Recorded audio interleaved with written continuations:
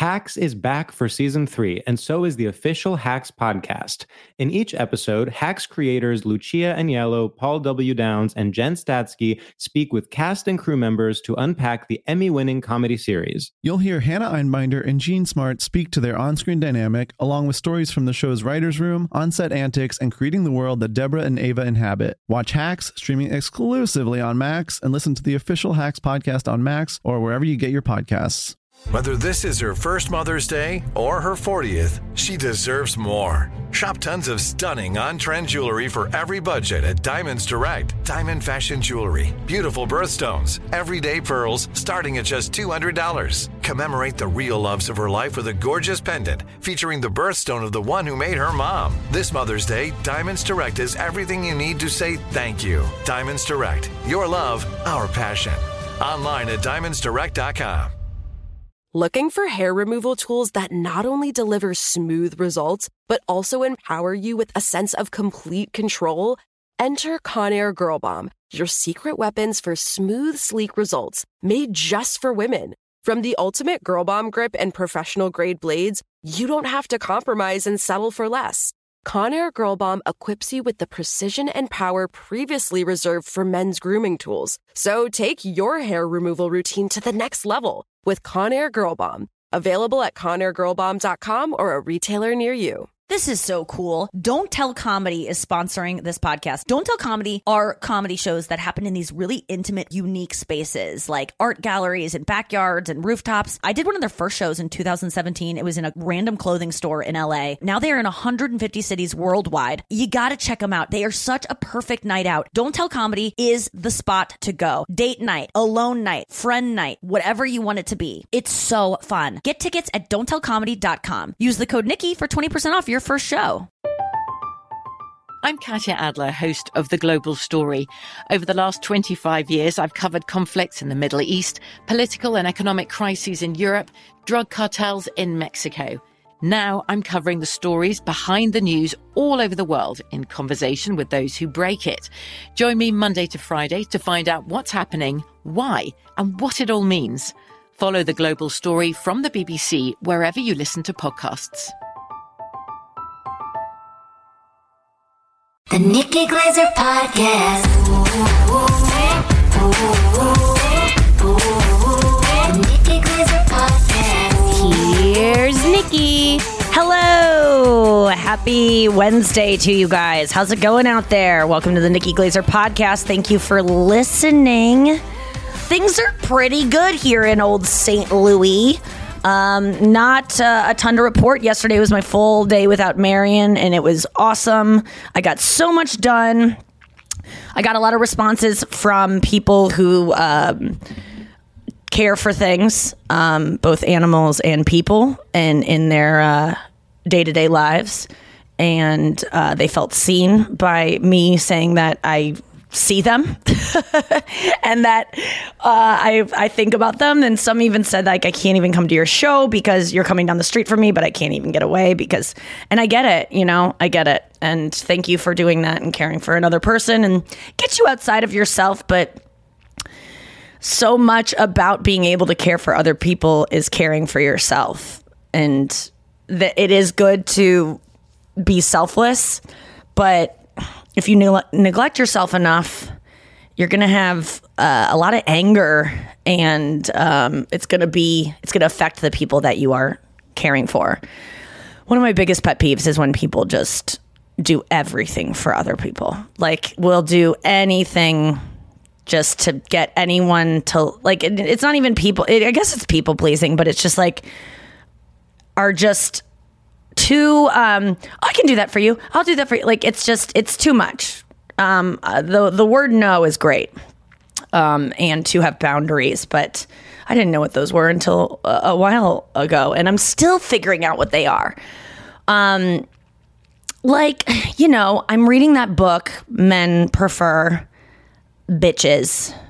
I read a third of it, and now I'm like done. Let's be honest. That's all I do is read a third of books and feel like I know everything. But I've just stopped reaching out to any people that I'm actually interested in. Like, no more. Like, no No more like, oh, I'm bored. Let me just text this person. Oh, I'm thinking about them. Oh, wait, I waited until I actually had a good reason to text them because I saw this thing that like reminded me of him. I mean, like, you know, all the somersaults we go through to like justify why we need to reach out. I mean, one of my favorite stories ever was when my best friend went on a date with a guy, and the date ended like kiss on the cheek, like, oh, man, let's do this again sometime. Like, we can argue that maybe that's a way you end a date that there could be a future there. But if a guy's saying that, and if I'm saying that, it's not likely we're going to go out again. I think at the end of a first date, if I say, I never say that because I don't lie now, but at the end of the date, if I'm not into a guy and he's like, let's do this again sometime, I might just give in and go, yeah, that'd be nice. You know what? I'm going to be honest. Like, I might lie because it's not a lie because maybe I would, but that's not a good indication of like, it's kind of like saying like, yeah, I would if like all my other options like die. And there's like some kind of, if things in my life take a turn, you know, and it's not, doesn't say anything about that person. They're lovely.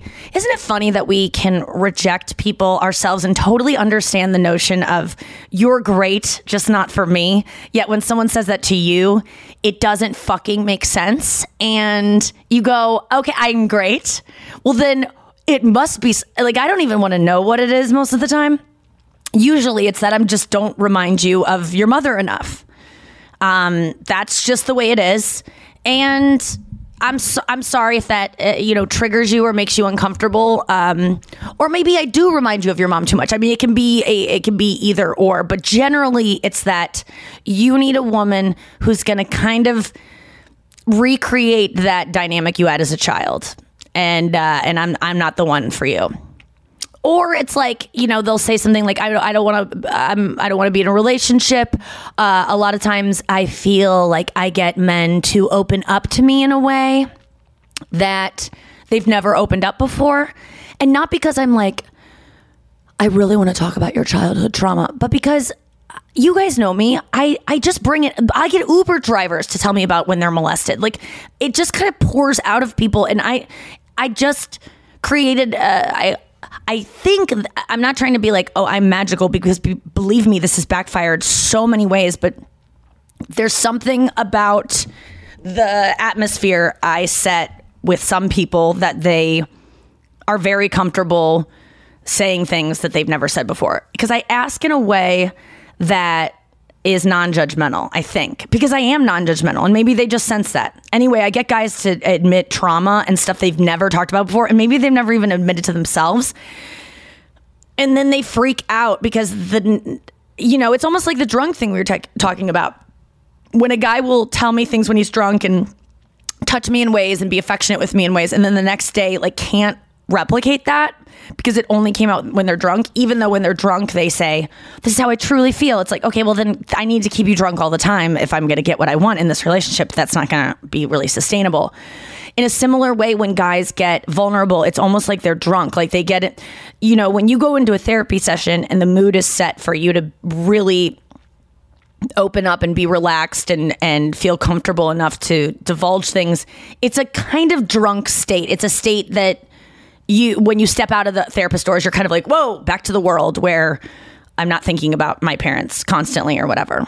And I feel like I said that. I think that guys get out of deep conversations with me sometimes and they go, oh my God, that was so humiliating. And they don't want to see me again because they know I know. I mean, I know in one circumstance that this is what happened. Also, he just wasn't attracted to me probably, and I was too clingy. All the other things too. I mean, I think that was a factor of it. But I have many suitors right now, and it feels great because I'm casting a wide net. There's lots of guys that I could text to get the validation that I seek from men, to feel like, oh, there's someone that would be out there for me and that I could cultivate a relationship with. More interested in others than some than others. And I'm really applying this whole new rule of like not reaching out. And so the other day, I was tempted to, send something because I saw a thing that was like, oh, well, I've got to send this picture or whatever it was to this guy. And I just was like, no, is this urgent? Does this need to be sent? No. Like, what do you want from this text? What's the best reply you could get? Are you going to get that? Most likely not. I literally have never been able to predict what a guy is going to text me back. So I'm probably not right about this one if I'm guessing the perfect text back. So it'll probably be something less good, which is only going to make my mood sour. Why don't I just put down the phone for 5 minutes and see if I remember to do it in 5 minutes? Guess what? Didn't remember to do it in 5 minutes. And within 2 hours, he had texted me, this guy that I hadn't heard from. And I was in the middle of something. I was playing guitar, and so my phone was on midnight mode. Great move. Just putting your phone on midnight mode, you're busy. And then I wrote back when I felt like it. And then I'm not even going to go into it, but we went back and forth, and it's not like I got stood up, but I kind of feel like I got stood up. Like there was a hey, let's do this. Like I like to when I'm communicating with someone who doesn't live in my same city, trying to get to know each other, phone calls, FaceTimes, texting each other, where you're both able to text back and forth a lot. You're not in the middle of something. You need to create those spaces so that you can get to know each other. And I guess I made the mistake of requesting a hangout and no response. And it's just kuh. But also not kuh, because I'm not owed anything. And I honestly, I don't, it's so funny. As soon as that thing diminishes, something else pops up, because there's something freeing about not reaching out to these people and letting them only come to you. Because when you don't reach out, you kind of forget about them and you realize they're not that great and that they don't like you that much, or they don't like you enough to, to be the thing that you imagine they're going to be someday. And it's that's disappointing, because you got to fucking start over. And it's so hard to be attracted to someone. And I'm just so excited if I'm ever even like someone. I put all my eggs in that basket, and I just get disappointed. It's why can't you just, the new Taylor Swift lyric from the song Renegade is so good. She goes, is it insensitive of me to say, get your shit together so I can love you? And it's just so good. And she goes, is it really your anxiety that stops you from giving me everything? Or do you just not want to? And that's it. These guys can say I'm closed off, or I'm just not ready for a relationship. And I can make excuses I'm not like their mom enough. They haven't worked on themselves enough. Why don't you go to therapy? Catch up to me. Come on, you can get there. And the thing is, they don't really like me. That's okay too. And it's so funny because I talked to a friend of mine who I was talking about, some guy, and he goes, Nikki, I don't even get, you could have anyone you want. You literally could have anyone you want. And I was like, isn't that so funny that someone so close to me thinks that? And it just couldn't be further from the truth. It's so nice that someone thinks of me that way. And a lot of people do. The truth is you can't. You can't have everyone you want. And especially someone who goes after things that are truly, everyone says there's no way you're going to be famous, a famous comedian. There's no way you're going to be on TV someday. There's no way, I've gone against the odds for my career, and I always want things that seem, and I got lucky. Let's be honest. I just worked hard enough and got lucky that I got this thing that most people that they pursue, they don't get. And maybe I'm going to be unlucky in relationships because I've been so blessed in other ways, and that is okay. And I'm fine with that, because guess what? My life is fucking awesome. It's so good, you guys. I didn't even get into what I did last night, but old Glazed Dog has a new F buddy, and not effing because I saved that for marriage, but everything else, I'm quite pleased. Guess who wasn't thinking about a guy not texting back last night when she was having her sexual needs met? This girl. It's so funny to my new approach to relationships, which is like get the sex filled. Take care of the sex part of your life. Stop relying on a relationship to get you there, and then see what relationship happens on top of that. And guess what? When I'm getting affection during a little sex romp, I'm not really requiring much else after that. So maybe that's all I need. I don't know. Maybe we'll talk to Andrew about it. Andrew, get in here. Hacks is back for season 3, and so is the official Hacks podcast. In each episode, Hacks creators Lucia Aniello, Paul W. Downs, and Jen Statsky speak with cast and crew members to unpack the Emmy-winning comedy series.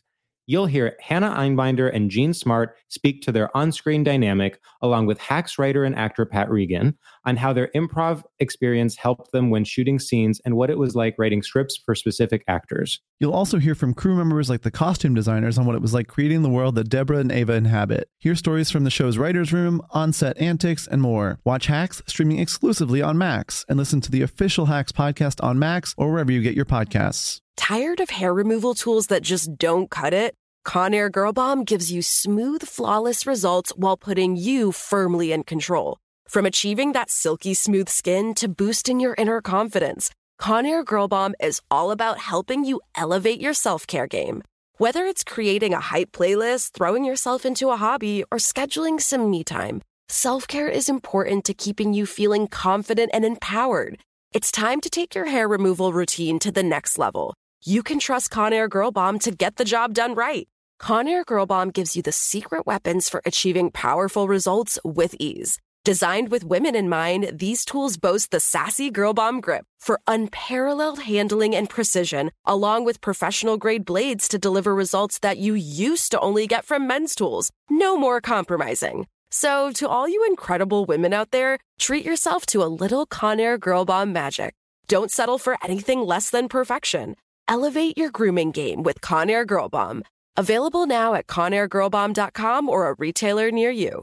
Oh my God, you guys. I'm so excited that Don't Tell Comedy is sponsoring this podcast because they have like all of my favorite clips on Instagram Reels. I'm constantly discovering new comedians from these clips. And I always like, how do you even go to these shows? Where are they happening? Well, now I know because I have the information right here. You can go to one of these shows. Don't Tell Comedy are putting on the coolest comedy shows in the country. This isn't like a comedy club. This isn't a theater. These are small, unique venues like on rooftops, backyards, art galleries. If you're looking for a fun night out in your town, which it's probably in your town because these shows used to just be in LA and now they are all over the country, 150 cities in Canada, the US, and the UK. Don't Tell Comedy is the best thing for you to go out and explore and do. You're going to see amazing new comedians. You're going to see pop-ins from famous comedians. You've seen the clips online. Be a part of the experience live in person and do it on me, guys. Get tickets at don'ttellcomedy.com and then use the code Nikki for 20% off your first show. 20% off. That's freaking good.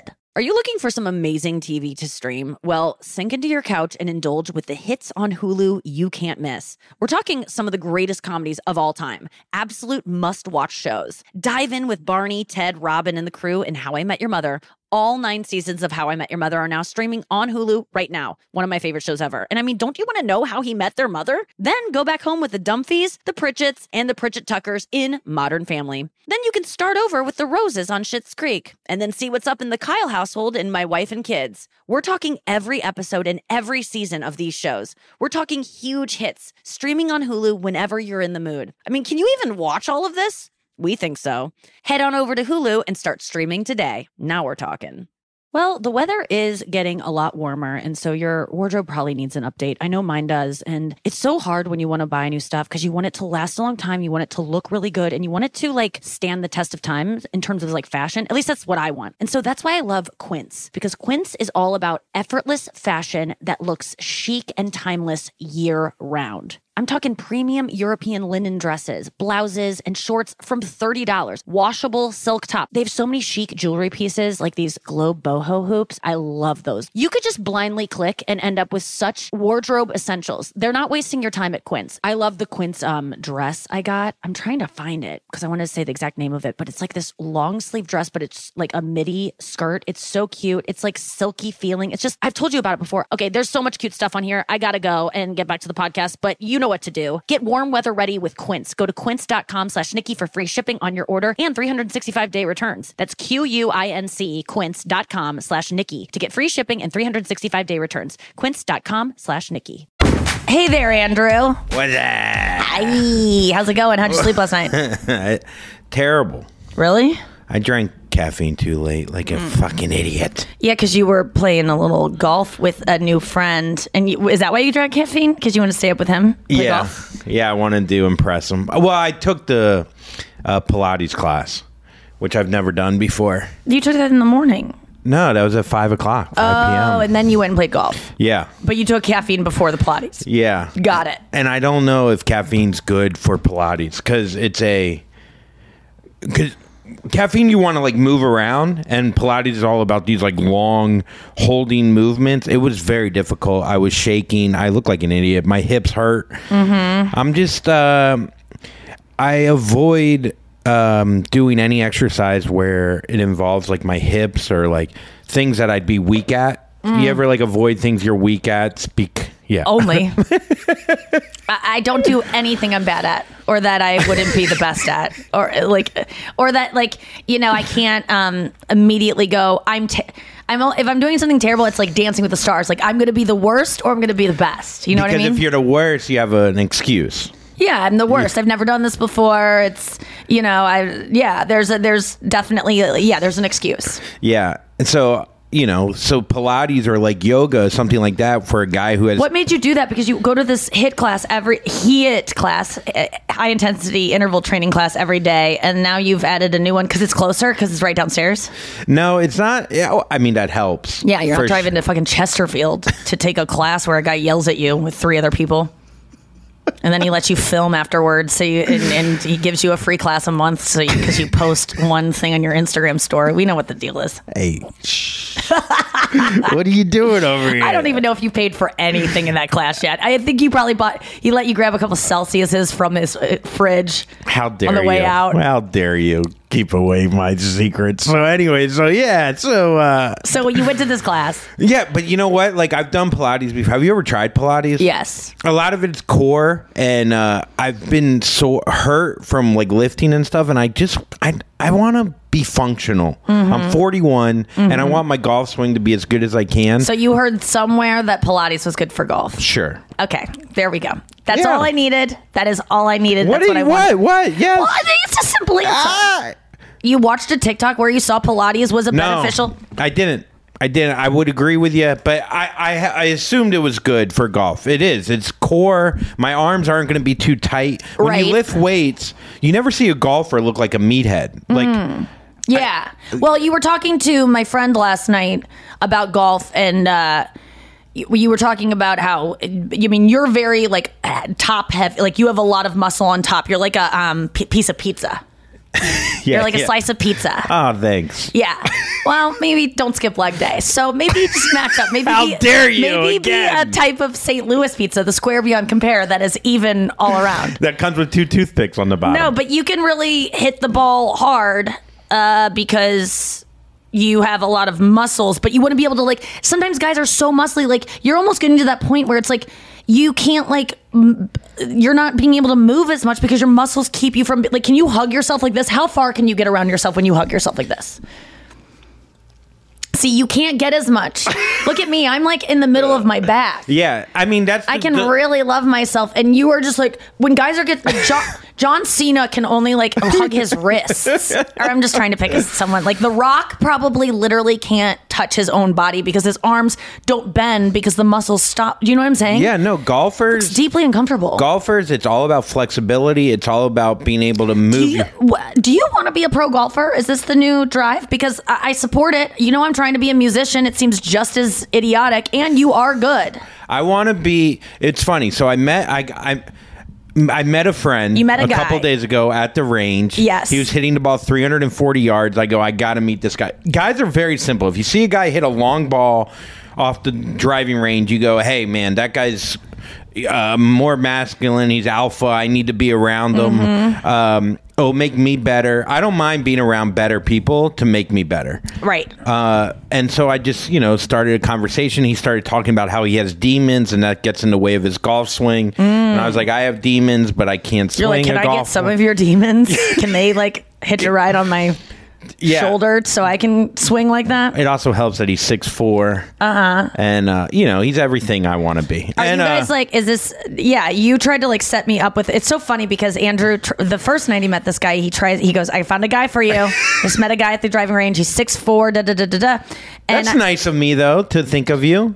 Yeah, until the next night you're telling my friend about him, and you go, yeah, but he's just a guy with a lot of demons and just he's going through this horrible break. It's why are you giving me this 6'4" demon guy? Yeah, this guy that I love a guy with a lot of issues, but yeah, but someone who's still hung up on an ex and is going through stuff like that. This sounds like a perfect guy for you. This is your dream I want them to still be with the girl, and that. I'm sure he can get back together with her for you. Look, I thought it could just be fun for you. I'm sure he's, I was thinking long cock for you. He could be fun. He could be a fun little, nothing serious. I don't need anything. I'm already having fun. Okay. I need a real relationship. The fun is being had. That's great. Yeah. And do you feel fulfilled in that ass? Yes, I do. Yeah, you seem to have a little bit of a spunk to you inside your asshole. Yeah. I've used that line before. Oh, really? I go, look at you. You've got spunk in your hair. Honey, you need to walk. Yeah. My bad. My B. Look it up. Fashion Eggs. No, Fashion Eggs. Wait, that wasn't a fashion Not egg. at all.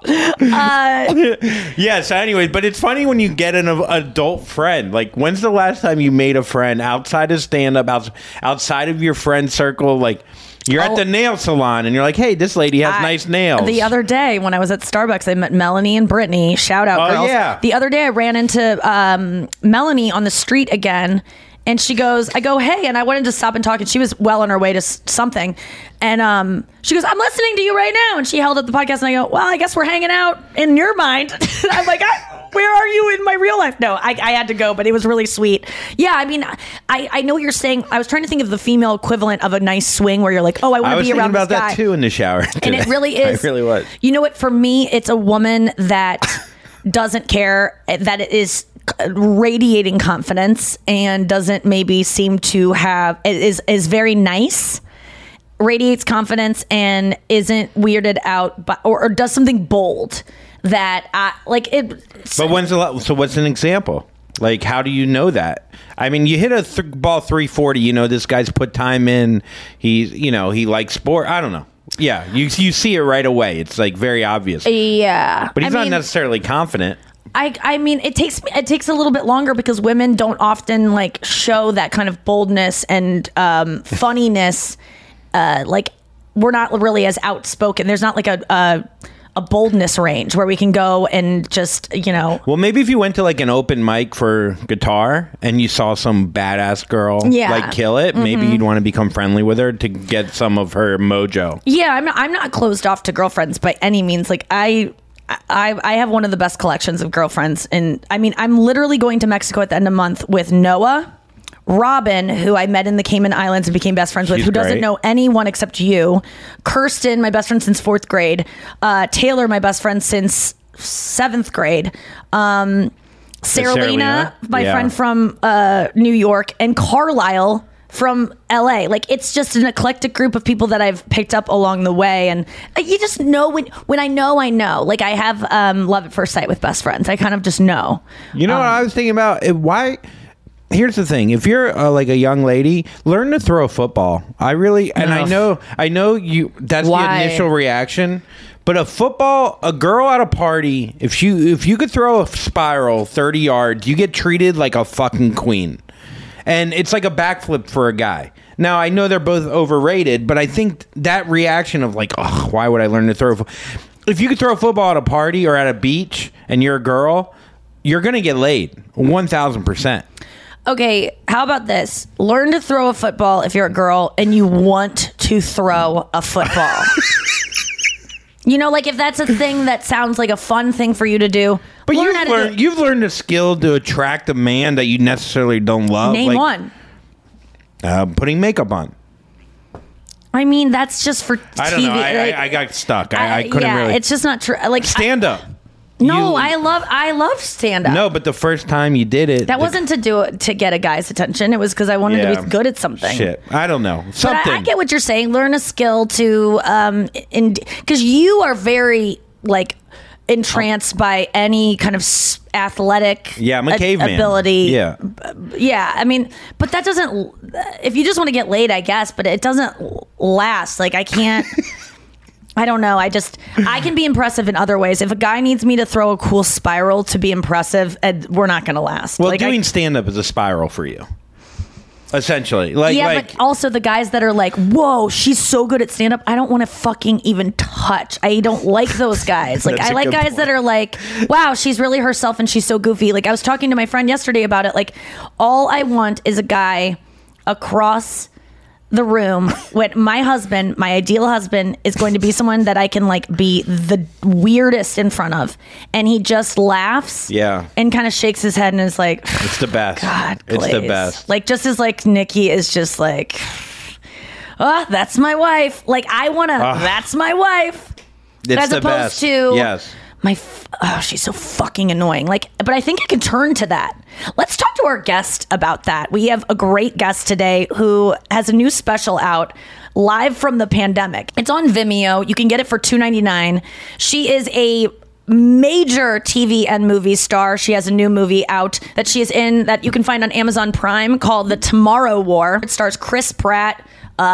Again, I mean, it's a crazy cast, and Noah watched it last night, and she fucking loved it. It also stars our guest today, the hilarious, the honest, the lovely, the talented Lynn Rajskub, everyone. Lynn, I can just hear you, and it's just your name. There you are. Hi. I love your background. What are you laughing about? You know what? Give me a second. Okay? All these people are on my ass, and I can't. You look so cute. Not today. What is this look? You look adorable. I love the haircut. You have like a shaggy bang. That is a good bang. Was that a new choice? Is that a new? Where I got this was Grand Cayman Islands. It's actually growing out. Oh, stop it. That's where you got it? Because listen, Lynn. The person, okay, I don't want to just say like, oh, it was for a movie, because it was, but I'll give you the backstory, which will make it not so lame to say that. No. So I was doing an independent movie there. We connected briefly, and I'm so excited about what you were doing there. Oh my God, I can't wait. Oh my God. So I sat down in her chair, and the script was this woman was supposed to be severe and rich and like a murderous matriarch. Mm-hmm. So it had her in like, you know how like guys write the description of women, like she's in a pantsuit with a tight bun. Yes.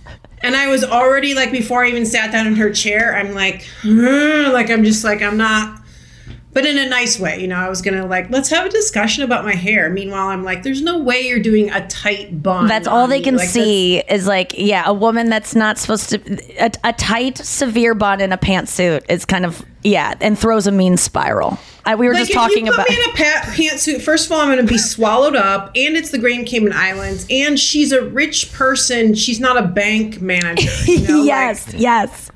So like, you had why a don't discussion. you go buy me some Gucci and shit? Yeah. If you want me to look rich. Well, there's a budget. I'm sorry. How rich am I? Go buy me a caftan. You know what? If we do give you this Gucci wardrobe that you want for the character Lynn, I'm sorry, we have to move you from the Kimpton to the Moritz, which is on the other side of the island where everyone from F-Boy Island is staying. And we're gonna leave the tag on. You're gonna have to return it. And can you not soil these in any way? Don't sweat at all. You can go to the bathroom on the beach. It is natural. So what did you? So you agreed on this cut, which I mean, you look so chic. I love that it's grown out. It's so like bangs to pad the story even more, the lady, she was like, I'm a stylist, not a cutter. Yeah. Maybe she was suffering mentally, and she might be a cutter. I was going to say hairdresser. I was like, no, she was a hairdresser. But yeah, she wasn't a cutter. Anyway, she may be a cutter. After this conversation, she keeps it to herself. She's like, can we talk about your hair a little bit longer? But anyway, she was like totally on board. Of course, like, 97% of hair and makeup people are like awesome. Yes. There's like the 3% that are like the worst. But you're so right. That is like legit the number. They're always awesome, but once in a while you're just like, how did this stink bug last in this business? I mean, because it's such a like intimate, they're like instantly in your space, and so by and large those people are going to be like the dopest chill people. Yeah. Anyway, we both kept talking about it, and I was like hyping her up. I was like, just do it. Cut my hair. And she did like even a more severe, the bangs were even almost like an Anna Wintour look. Yes. Talk about severe. That woman, I don't know if she's ever smiled. I know. Very rich. Those sunglasses are fused to her head. You were in Grand Cayman for like a month or so shooting a movie. I was there with F-Boy Island. Andrew, my co-host, Andrew Collin, was also there with me. Oh, hey, Andrew. Oh, hi. I started getting... I mean, I've only seen you on Instagram. It's weird seeing me live through a computer. I know. It's so different. People kept tweeting at me being like, are you here for the same thing Marilyn Rajskub is? And I was like, she's here. And then I looked, and you were staying at the Kimpton, which I stayed at for 2 weeks after my show wrapped. I just went over there to enjoy it. It was so nice. You were doing like a quarantine video every day of like, because you had to quarantine for 2 weeks, right? Before you guys were allowed out into the open. Wasn't it so great once you were allowed back out? Like now we're kind of living in America like that. Like it's kind of free, maskless. But then it was a real treat. What did you do first when you got out? It was the best. Yeah. I had, right before I was let out of the quarantine, I had an extra scare, which made my release even better. There was a fire alarm at the Kimpton, and I was supposed to get my test back like in like a matter of moments or a couple of hours. Oh my God, and you have to leave and break quarantine for oh my God. Oh. And I got boned. I called the desk. I go, I'm about to get out of quarantine. Should I leave for this fire alarm? And she goes, yes, leave. And then everybody got a talking to at that hotel because the COVID person called me, and she's like, actually her voice was shaking because she knew she might, and then I started having a panic attack because I was like, is this bitch gonna tell me I gotta go 2 more weeks in quarantine? Like I started to legit. God, because some kid pulled the alarm or they're doing some test. Well, because she was saying I broke it because she's like, who did you ride up in the elevator with? I said, the other guy that I'm on this entire floor. We've both been quarantining. She's like, okay, well, were you 6 feet apart? Oh my God. No. Oh my God. So it was like touch and go. So that last hour or two was really harrowing. I legit started to panic, even though I could have just been like, I gotta go home. Like there's no way I can stay in here for another 2 weeks. But for some reason, that was like the little trigger that I started to lose it a little bit. And I was actually texting with Bob Saget. Who was also quarantined. And he's like, it's okay. And I'm like, I really am just doing breathing exercises. I actually started filming TikToks to take my mind off of it. Yeah. Because I was like, I gotta get out of here. And the rest of the quarantine was like lovely, perfect. Anyway, it was like build up. Everybody at the front desk knew. By the time I came down, and I went straight to a dinner that had already been going on with everybody in the film for like, it was like their 3rd hour of the dinner. Yeah. And everybody, of course, it's that moment of maskless. So I walked in and there was this big like, you got out. And yes. Like, hugging. I was like, was so weird. And it was amazing. It was. I'm so glad you got out, and that to have that happen in the last hour. I mean, it's so wild because I saw your view from your hotel room, and you're looking out on this resort. You're looking out on the ocean every day. You're like, oh, there's my boat, and you're like zooming in on, and you're like, there's my boyfriend. It would be like this hot guy walking by, and we had the same kind of thing where there was caution tape in front of our ocean view. Like you can't. There's just this tempting outside, and after a while, though, I almost didn't want to leave. Yes. And I think a lot of people are dealing with that right now of the world opening up and you just you're not ready to go back to social things, and there's just some fear that you can't even put your finger on of like what it is, but there's so much. The thing that you used to hate of staying inside all the time is now become this like comforting thing. And even in Grand Cayman, when it's like, when we get out, I get to go and be amongst all these new people and meet new people, which is, you know, stressful in and of itself. But go out on the beach, I like didn't want to. Andrew, when we got out, you went to the gym, you went all these things. And I was like, I'm just going to go up and take a nap in my room. Like I needed to really ease into it.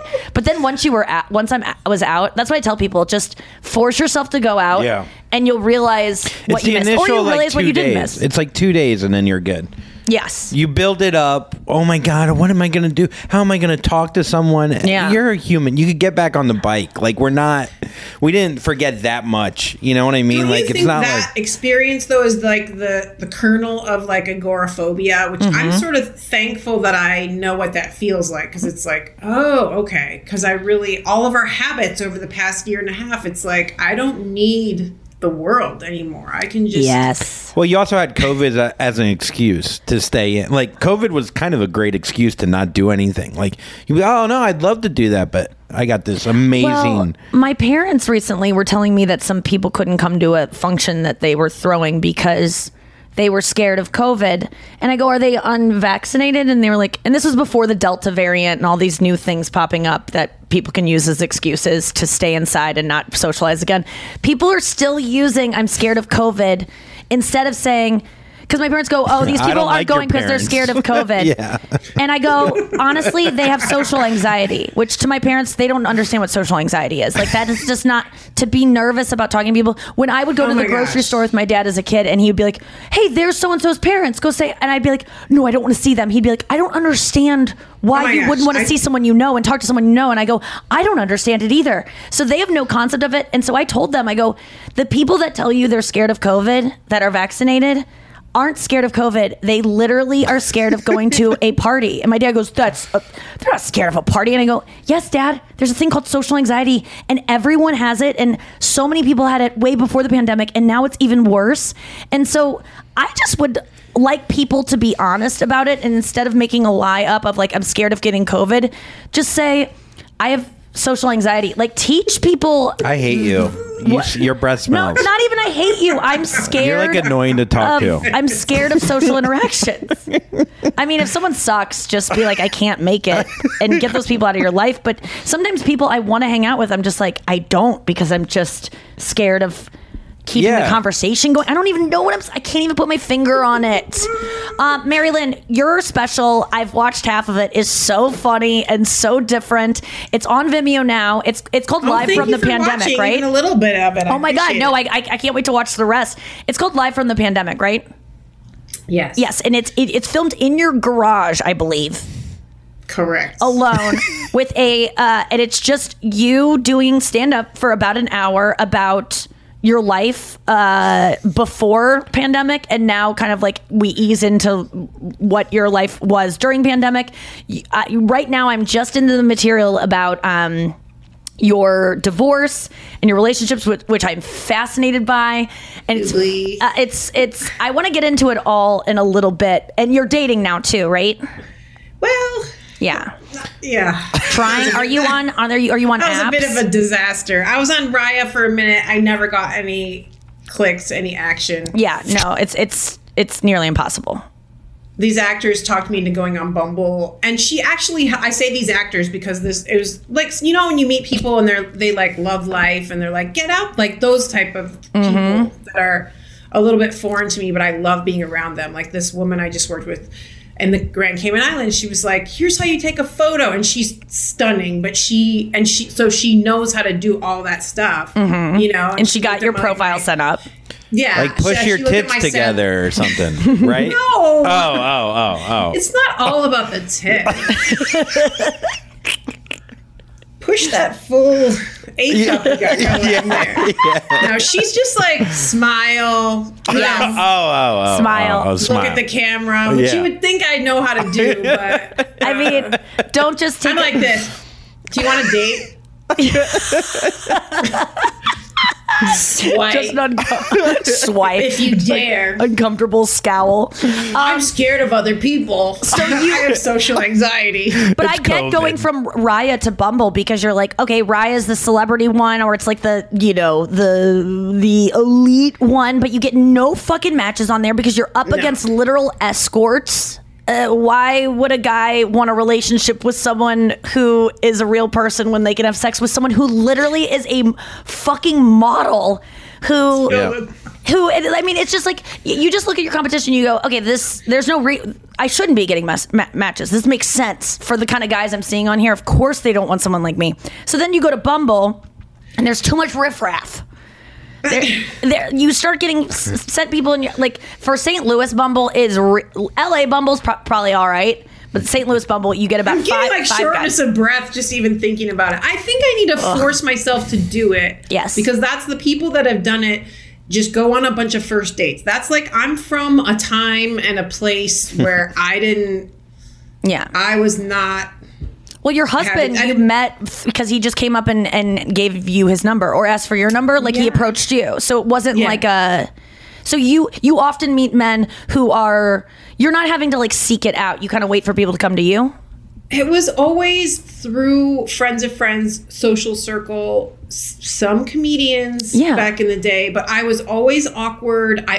My game was like no game. Yes. So I'd be like, I think I would listen to people and I kind of was like an easy mark for them, you know? And then how do you prefer because I don't like dating apps because I hate the pretense of we're meeting to see if we're going to have sex or maybe get married. I hate that in the air. I want to just start as friends. So I changed my Raya profile to just looking for friends because really that's all I am. And then I will take it from friends to more because I don't like that horny energy from men of like, this might be, I might have my dick in you later. Like, I know they're always thinking that, but I really hate the disappointing men too and not being into them.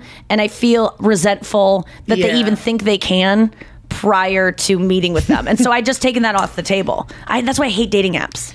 Well, that's interesting because I have the equal but opposite. I talked to one guy on Raya on the phone, which was totally reasonable. I have never done that again. My stuff in my special is about weird in-person things that I've done. Very, very few, only like 2 or 3 things. But anyway, I talked to this one guy. He was in Silicon Valley. He talked so much that I was like, ugh. Like at first I was like, you're too smart for me. And then I was like, you just are too communicative. Like I want a little, like, go away from me. Stop talking. And then he started saying how he met a lot of women. He's like, and I've met a lot of friends on here. And I was just like, ugh, I don't want to be a friend of yours. I don't want to just like have this long conversation for nothing. Like, I get that too. I can get along. Like I have things. I have issues. I need someone that I can like vibe with. I don't want you to like. You're so communicative and you're so willing to be a friend and like you're cool with women. Like I gotta take it slow, you know? I hate that too. Okay, that would like, really have a few issues for me, and also be like a real guy and like go away. Do that thing where you don't want to speak to me. I know, but that's the most frustrating thing. Like it's like we don't want someone to be totally there, and we don't want someone to be, and I don't want someone to be not like. It really is impossible that anyone ends up with anyone. I just don't get when people are in relationships. I go, how the fuck did you both fall into a place where you both liked each other the same amount and agreed? The one boyfriend I've had in my life, I still go, how did that happen? That someone I liked me back in the same way. It just is so fucking rare. I mean, I just love that you were on the phone with the guy and he's like, he talked too much. Like be a strong silent type on the phone. Like the whole point of the phone is I'm guessing this guy didn't really ask much about you. And he was like, was it like that or was he interested in you? It was I think well, first of all, he said I was funny. Oh, God, no. Well, it's better than tell me a joke. It's better than the up and down when I admit I do comedy and they're like, you? Yeah. Okay. And I'm like, I get it. Yes. World of humor that's not like Def Comedy Jam. Oh my God. Yes.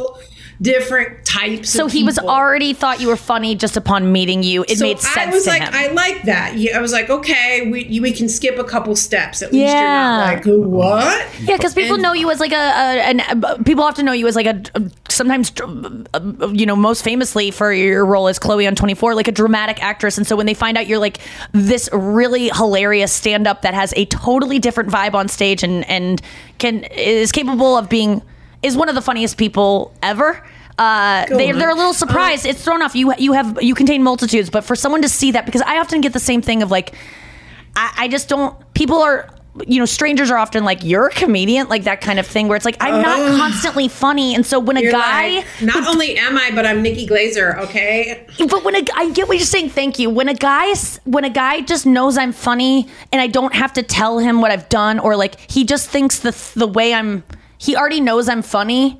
Based on not like my roasts or something, because the roasts are like this pageant I put on. They're not like how I talk in real life.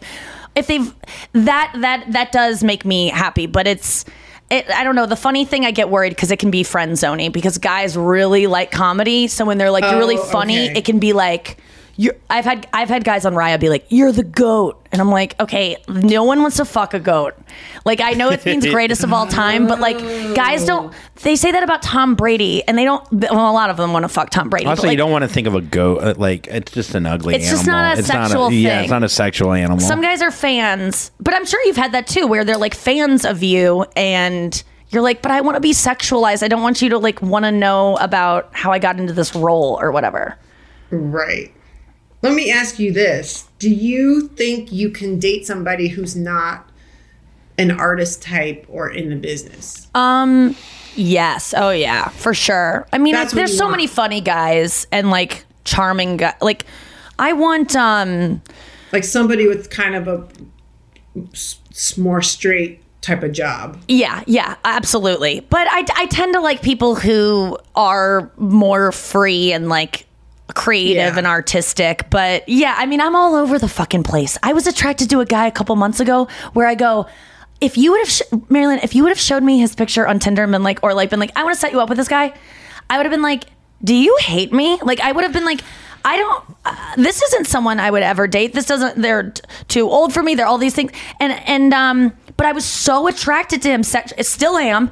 It didn't make sense to me that I was this attracted to him. Okay, wait, I need more information. It threw me off. Down for me. Was it like in person you were attracted? Yes, or you immediately. Saw his picture first? And I was even confused when I saw him. I was like, wait, why am I feeling a sexual desire for this person that objectively, like, or whatever that word, like, I just would never have, I would have never been, I never thought, but I my body was like, oh, like, I couldn't place it. I was like, do I want to make out with this person?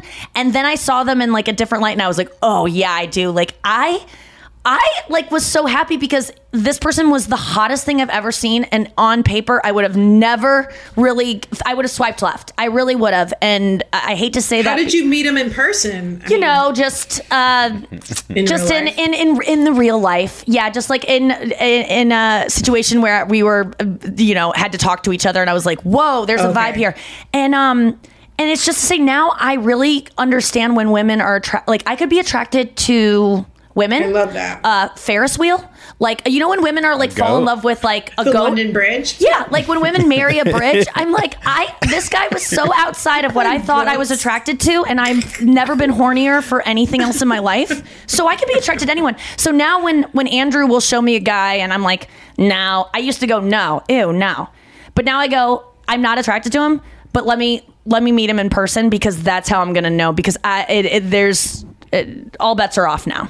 Well, I was watching your special, and you were talking about when your husband left, his toothbrush was gone, and he was so quiet. So you were married to a quiet man, it sounds like, right? So wouldn't you want someone a little bit more talkative? He's loud in different ways. Yeah. By yelling? He's loud in different ways. That bit was so funny. I mean, we got to get to the news. Can we zip through the news? Oh, yeah. We'll zip through the news. We have to zip through a couple news stories. Here it comes. Here's the news. You heard it here first. Yeah, you heard it here first. Oh, I hope you're having a great time out there. We are. We're having all the swells. Hope you are as well. This is big news here. Okay, Yeah. I don't know if you're ready for this. The world's tallest horse, Big Jake, dies at 20 on a Wisconsin farm after he grew to 6'10". Oh my God, that is a big 2,500 horse. pounds. We love big things. Okay, well, R.I.P. Jake. I mean, I don't know what to say about a big old horse. I feel like Noah picked out this story because she likes horses. Do you have any thoughts on Jake, Marilyn? Like a big old horse dying? 20 years seems like a long time for a horse to live. I think it's sweet. Yeah. Looking at this picture, it reminds me of like Ripley's Believe It or Not, when you see the tallest man and you just assume like this horse is world weary. He lived a long, large life, you know? Yep. I feel like he's a nice guy. It would be interesting if you're a probably can farmer. hurt people by accident, you know? Yes. Crush them. Yes. Yeah. Tall men do that as well. Well, if you own this horse, right? You're a farmer and you have the biggest horse on earth, and you're like, you just want to keep it between you and the horse. Like, do you feel What like do you mean? Is this a sexual relationship? No, you're not fucking the horse. But you have a tall horse, and you're like, I just want to keep this tall horse secret. I don't want everyone Like to he has come to magical powers. No. You don't want to let the rest of the world know. Yeah, like I just don't want to deal with like, oh, now I gotta have. Now I have to have a come- sign on the fucking freeway Yes, that says world's the tallest biggest horse. coming up. Yeah. Yeah, it's It's a lot of annoying. stress for a horse to be constantly having photos taken of it, being interviewed for Guinness Book of World Records. That's your whole life You now. can't Is even this talk, horse? and people are asking you questions. Yeah. Yeah. Well, I don't want to beat a dead tall horse, so let's move to the next story. All right, world's second largest horse is still alive.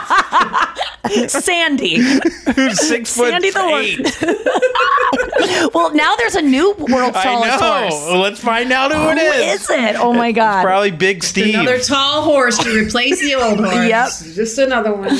God. Maybe Big Jake had kids. You never know. Probably with a little woman. No. Who knows? Okay, here are some money mistakes people make in relationships. Money mistakes that people make in relationships. Number one, not talking about finances soon enough. When do you talk about it? First date. That's ridiculous. Splitting the bill. I mean, that's money. Or like not splitting the bill, or like, are you going to cover this? Who's going to pay? But we're talking about like credit scores, debt, estate, wishes, goals, dreams. I mean, nothing dries you up more than numbers, right? I know, but before you get married, I'm guessing you have to have that talk, Marilyn. You've been married. You've been married. Did you have this talk early enough? I mean, I'm sure this is just bringing up a lot of stuff. You had what I loved about your special, Marilyn, was that you talked about how people assume because of your success you must be just like swimming in dough, like Scrooge McDuck diving into all these coins that you made off of your 5 seasons on 24 as like a beloved character. But by the way, you were brought on as a character that was just like going to be a supporting role, and then became the lead role with Kiefer Sutherland because she took that role and made it so her own. Like, I love that show. I know that that's all you sometimes feel like that's all you ever hear about yourself, but that is truly an incredible feat to make something that wasn't intended to be that because you brought so much to it. So I'm just in awe of you. I don't mind. It's a huge part of my life. Yeah. It's just I'm embracing it now. That's the new me. Yes, you should, because you know what's a bad attitude. You know what's a bad look to be like, I want to talk about something else. I mean, it was such a major part of my life, and it is hard. It has been hard to go back to comedy, but I love it. It was a great part of my life. And when I first started on that show, they were really annoyed by my character. They didn't like my character. So it was a really fun, unexpected build. So it was just like, who's this annoying late woman? She's always rubbing people the wrong way. Right. Anyone knew, they go, what's this new? I don't know who this is. Yeah. And then I stuck out a couple episodes, and they are like, let's keep her around. It's so funny. Well, what happened was they wrote me helping Jack Bauer. So that gave me the extra push where people were like, oh, now we love her. And it also inadvertently created this dimension to my character where it's like, oh, she's loyal and she's this. We didn't think she was all that. And then I became all that. And now we're best friends. And a bag of chips. Yes. Okay. I get it. But it's just so interesting to me when the general public goes, who is this? Yeah. I don't even know who this is. Like, I get that a lot of like, who is even Nikki Glaser? And it's like, you had to learn who Tom Hanks was. At some point, you didn't know who Tom Hanks was. Yet, the general public always goes, I don't even know who that is. Why is she doing that? Yeah. It's like, you have to meet new people. You have to be introduced to people. Interesting. But like, Yeah, people are I always like like, when I I don't get, even like, know who this is. One person that's super pumped about seeing me, and then the person right next to them is like, "Why should I know you?" And I'm Yes. like, Happens to me all the time being next to this one. All the time. They're like, oh, you're there too. I think it happened at the beginning of this interview. No, I'm just kidding. Having fun. No, wait. So I have a question. We were talking about, remember Kiefer Sutherland, how like he's a bad boy and like you get convinced that these actors are like these tough guys that can light a match with their face, you know, whatever. Like, you know, would you have moments with like him like in a trailer where he's like eating like, you know, Pringles, like Cheez-Its, and you're just like, this is the guy that's like so cool and saves the world? Was it, do you ever like, I don't know. Do you ever see actors shift from like being the coolest thing ever to being like, can someone get me my phone? Is it plugged in? There's no charge on it. Like just being like pussies right away. Because actors are kind of pussies by nature. Yeah. I mean, they're sensitive babies. Yeah. Was that weird though, seeing like the guy that was like the man of the world? Like just tell us things. Yeah. What did Kiefer Well, you do? had a line in your special. You know what he would do? He would play chess off set. Oh, tough chess. And he would have a cheeseburger at 9 a.m. That's kind of badass. Actually, that's pretty That badass. actually fits with Jack Bauer's character. Now, but you did say something in your special where you were like talking about when you would sit at your computer as Chloe and you would be typing positive affirmations to yourself instead of like whatever code you were supposed to be writing, which I just love that. And you were even saying like, you know, like Kiefer's just like really into character right now. It's not about you. He's just an intense guy. Like you know, there were probably moments where you're like, is he mad at me? And you're like, no, he's just like he's having to do a scene where his daughter's dying or whatever, you know, like maybe that's it and not making it about you. But I'm sure there's times yeah, like that. I mean, two things about that is like, one, he is very scary. He can be very scary. And, you know, he also is like a big star since he was little. So like, it's weird because he's approachable, but he's not approachable. And then my personality, I'm like, I don't want to say anything because I don't want to like, I just want to be here and get by. I don't want to get in trouble. I don't want to do the wrong thing. I'm just going to like keep my distance and hope to keep my job. And I think that's what helped me stay on it for a long time. But wait a second. Did it? Because sometimes you see actresses that are so demanding and so like such divas or actors and they work all the time. And you go, if I acted like that, I would never get a fucking job ever again. And these people sometimes aren't even that talented. And you go, would I be better off if I just was not trying to stay out of the way and not trying to be nice? We gotta make more demands. We gotta start making some demands. But you're like that. You're just you're a nice person. I can see that you are just like happy to have the job. Like, let me just do a good job. But there's some people that go into things and are like, you're lucky to have me and I'm gonna do it. And it just have that air of shittiness. And I'm sad for them because they must be a really sad person to act that way. But there's something about it that I go, why does that work? Why do these people keep getting work? And I'm sure you've seen it. I don't know. I want to turn over a new leaf and be like that. I'm starting to let my inner, like, I mean, lucky to have me. But you better start eating a veggie burger at 8 a.m. You could, like a badass. You could be. I mean, I do feel like you are in this special from you. It does have an air of like, I know who I am and I know what I'm capable of, and it's very confident. I mean, you're doing stand-up in your garage. That takes confidence with no audience.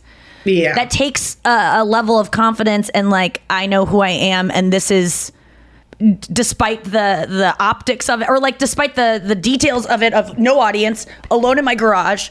It's hilarious and honest, and so I think you're there. Like, I think that's, but without the bitchiness of it. So I think you do have that confidence. Did you find that later in life? Like, because I just relate to you a lot based on the small conversations we've had of just, do you have the imposter syndrome, I'm guessing, of like, I'm not good enough. I've only gotten things because I'm lucky, or I've been in the right place at the right time. I'm nice to certain people, so they just like give me things. I'm not really that talented. Do you have that? And has that shed away for you at all?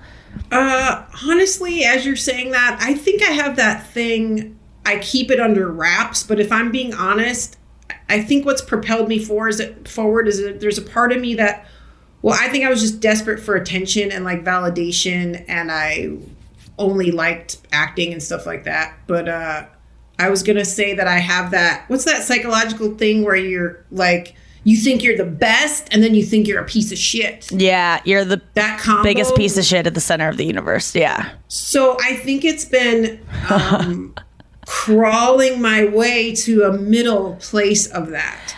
And then my exterior, I act like so nice, you know, to get people to like me. But it's sort of coming to terms with like my inner rage, my inner confidence. And stand-up has really helped me a lot with that because, you know, I used to be so reactive on stage. First of all, I did only like alt rooms, which was great because I was getting like acting stuff. So I was in LA through the 90s.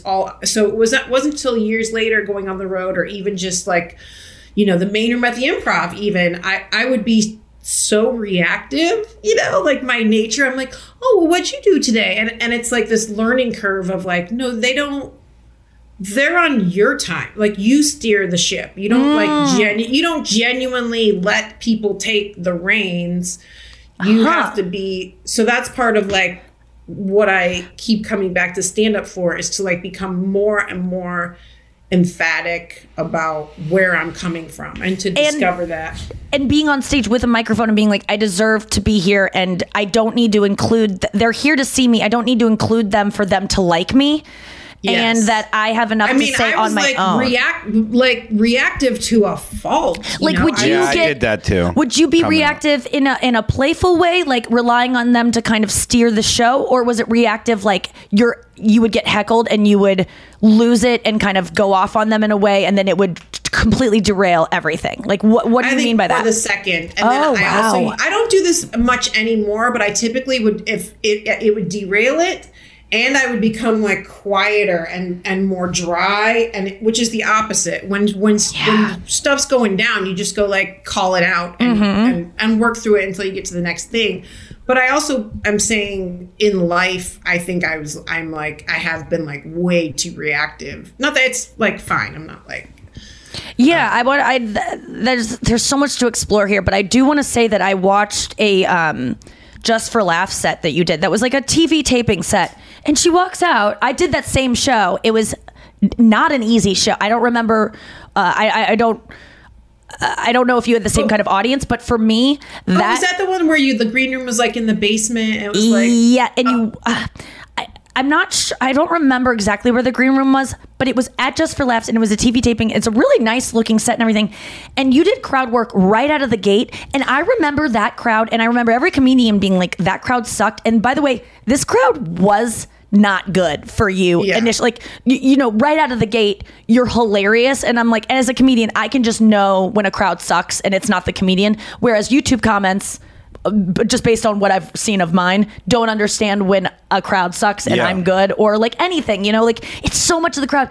But you went into the crowd, you asked a girl in the front row, what's your name? And her name was Lynn. And you go, oh my God, like you're so excited. I go, what if I'm listening to this today. I go, what if her name wasn't Lynn? What was Mary Lynn going to do? And then Mary Lynn goes, do you ever think of adding Mary to the front of it? Like, it was so funny. But I go, what if her name was Gail? What would you have said? Like, that to me is so ballsy that you could do. Mary and Lynn? Yeah. It's so ballsy that you could start a set like that. Yeah. But I think that there's something there that I just don't understand, of relying on the audience and wanting to go out to them and be reactive, because I want to know exactly what I'm going to do. And I don't talk to the crowd at all, Marilyn. I blur my eyes so I can't even see them.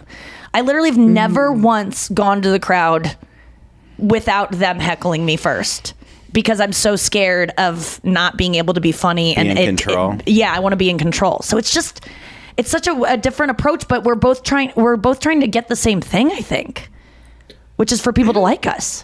I mean, I see the way that you I recently saw you at Supernova, and you're very inclusive of the audience. You know, even though I get what you're saying, but I see that as like, you just have stuff that you want to say. So it's like, I don't have time.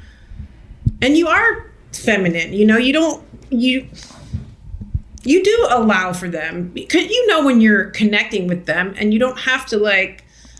I'm so scared they're going to say Gail and not Lynn. What if they say, really? What if on that thing she wouldn't have said, like, you always feel like, okay, I can get out, like, no matter what her name is, I'll be funny. Like, do you have outs for like crowd work where it's like, oh my gosh, that's like my dream, right? To write down like 6 outs. I'm always like, that's a project I know that you're going to get to later today. It's always on the to-do list of like, yeah, but I don't know. It was just, to me, that was incredibly ballsy, but you have a type of ballsiness that I just don't have in terms of like you being able to book things so much and be such a great actress and be able to go in auditions and stuff and clearly nail those because of how successful you've been is a talent that I just cannot seem to. It's just not within it. I look at you like a superhero in that way of being able to do that. I think I see where you're going with that, because what I hear you saying is like, I led with my vulnerability and not much else.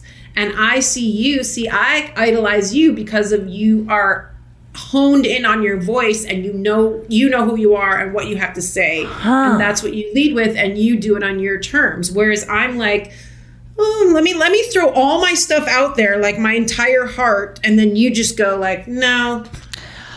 Right. I want to be more like you, and like after watching your special, I'm like, I want to take more pauses. I want to feel out like what I'm actually feeling in that moment, because I think you're like genuinely being honest with your feelings in that moment of like, you're not trying to make you're not making a face to get their reaction to be like an awkward face, or like like sometimes you'll just do a face where you're just like, like it's real. It's a real reaction, and you're not scared to leave them with just a moment, like a silent. I can't stand silence, and it's not because I'm like I have so much to say. It's because I'm fucking terrified that someone will yell out, "You're ugly and we don't like you." Like that's my biggest, or like, "You suck." Like I don't want any opportunity for that, and I just feel like it's so vulnerable to be able to take your time. But also, let's not discount the fact that you have incredible jokes, and there are so many moments in the 30 minutes of your special I watched that I was just like, oh my God, this is so honest and real. And, you know, even when I watched that Just for Laughs set though, and you're talking about your marriage, I go, this bitch is getting divorced pretty soon here. Like, I can always predict when the comedian's getting, and obviously I had, I knew you were divorced by the time I had watched it. So I go, but I do have a spidey sense when a comedian is on stage and their relationship will be over, because this bit is too real and too good and too representative of a fractured thing in a relationship that they can't maybe address in their own relationship, that they're taking to stage, and that it has given them such a release to talk about on stage, and the excitement behind it, and the depth that they've uncovered with this joke is like, they're just such a great joke that's how they're dealing with this, and it's definitely not being talked about in the relationship. And I'm guessing this person that they're talking about doesn't even care enough to watch their stuff anymore, so that's why they're getting away with it, which is another example of someone who might be checked out in a relationship, is that they don't even care about the person's art. Yeah. So when I watch someone do a bit and it's really like about their relationship in an honest way, which I love, because we all need to hear that. You talking about your marriage in that bit, I'm sure so many women and men relate, and they've never been able to articulate that kind of loneliness or anger, and that's important to have. So I'm grateful for that, but I do think it's a, and I've even had those bits before where I go, if he sees this, it will be over. Or if I really address what's at the heart of this joke, I have to admit to myself that this is dead in the water. It's such that's the rub, right? Because those are the juiciest areas that you want to get into. Yes. That are going to like come back and bite you in the ass. I know. And that's where you have to realize, do I respect my relationship more than building this joke? And if you do, you find the balls to address it in your relationship, I think. But sometimes it's just like, this ain't going to get fixed. I need to bring it to stage and work it out. It's just the songwriters do it, but we do it in such a literal way that it's hard to make it nuanced enough that the person, that it's just, it's all there. And I've done it before too, but I just love that bit. And I loved seeing it also in your special. Why didn't you talk to me before I got married? I did it. We weren't friends then. And now I can't wait to talk to you about dating though. Oh my God. Like, because you've been out of the game a while. So it's we got to get to why do I care? We got to get to the last part of our news segment. Why do I care? This is the celebrity news segment. Why do I care? Why do I care? All right, big news here. Oh, what? Dolly Parton doesn't wear sweatpants. Even during the pandemic. Okay. She says, I don't wear sweatpants. I have my own little house clothes, like a little dress type teddy, a long teddy. I call them my baby clothes because they're soft like a baby, but I don't wear sweat clothes. All right. How do we feel about always feeling like, even it seems like she does it for her, like if it sounds like she's comfortable. I was gonna say, is this bitch always gonna be wearing bustiers and garter belts? And it's like, no, she's just wearing it. She feels more comfortable in like a loose teddy. I think honestly I would too, rather than sweatpants. How do you feel about sweatpants? Do you rock them? Would you rock them in public? A loose teddy. I mean, I don't even know what a teddy is. I wear garter belts to the grocery store. Talk to me about it. Just a little nighty to the DMV. No, I mean, I should be more like Dolly in the sense of like being more feminine in my day-to-day life. I should be more like Dolly, you know? Yeah. I don't want to see someone with their shoes off on the airplane. I don't want to see. I wish she could lead everybody into the dressing better. Do I do it? Absolutely not. Have you dressed differently since you started being single again? Like trying to be more feminine, put it out there. Like, I'm a lady with skin. Talk to me. No? With a loose teddy out there? I'm scared because I'm going in the opposite direction. I'm like, don't need it, don't want it, don't want to put myself out there. Yeah. I'm wearing, it's borderline what I'm starting to wear out to the store. Right. My son, who could care less about clothes, like this dude only wears sweats and baseball shorts. We're at Target. I'm actually wearing them because I was wearing the same exact purple leggings every day. Yeah. And we're at Target and he goes, hey mom, why don't you get these? Like totally out of the blue. And so I bought these and now I wear these every day. Oh, those are cool. Oh no, girl, very good choice. Those are awesome. Those are at Target. Okay, what? Marilyn is like humping the air in front of us. She's wearing these amazing tights. They're those so are cute, cool right? as shit, dude. I'm literally getting those. Very tropical. First of all, they're eye catching, so they're peacocking. If a guy at Starbucks is interested in you, he has a reason to talk to you because he'll be like, great leggings, because it's a conversation piece. So it's actually a smart move. I think this is in my special. I thank you so much for doing your research on me. I don't know if you'll get to the end of it, but like there's a part where a guy picks me up at the laundromat and it was 100 degrees and I had no makeup, but I was wearing these and he picked me up. Yeah, I was wearing these. Of course. I mean, wait, how did he pick you up? What did he do at a laundromat? Let me just describe these pants for our audio listeners, which is all we have right now. They are like, they have like a pink green. There's like a pink green pattern to them. They're really like trendy. It's like ferns, like like almost. Oh my God, you are so flexible, Mary Lynn. They're just amazing pants that have some kind of like fern, like leafy design on them, and I'm definitely going to be wearing them. You'll see them on my Instagram soon. Okay, so this guy in the laundromat picks you up. You're wearing those. You look sweaty and gross and no makeup, and you're at the laundromat too. I got it. It must be this. What did he say? I mean, your ass does look great in those. What did he say to you? How did he pick you up? Can you believe he's like, hi, and I said hi, and then he pulled around again, and he just started saying, people don't usually say hi. People aren't usually nice. And I was like, oh, okay. Yeah. Uh-huh. You caught me in a good mood. And cute. Then he said he just came from the grocery store. This was his flex. He goes, did you know you can get your DMV tags from a machine at the grocery store? And I was like, good to know. And his car was big and it was clean and he was clean. And then as he's talking to me, I'm like, oh, like, is this really happening? Yeah. And then at one point he said, can you pull your mask down so I can see your face? Cute. Is that cute? That's good, right? I like that. Okay, wait, what happened with this guy? And then what happened? I went to have tea with him that night. Okay. And then he was the guy that said, tell me a joke. And then we were just like missing, there was no like banter. Yeah. And I was like stewing because then he wouldn't let the joke thing go. And he's like, I'm sorry I offended you. I go, it is not offensive at all. I said, that's just not how it works. That's not how you build a rapport with somebody. And then he wouldn't let it go. Were you wearing the purple leggings or still had those on? Yeah, I probably put on my Teddy, my Dolly Parton. Oh yeah, Teddy your DMV kiosk at Trader Joe's nightie.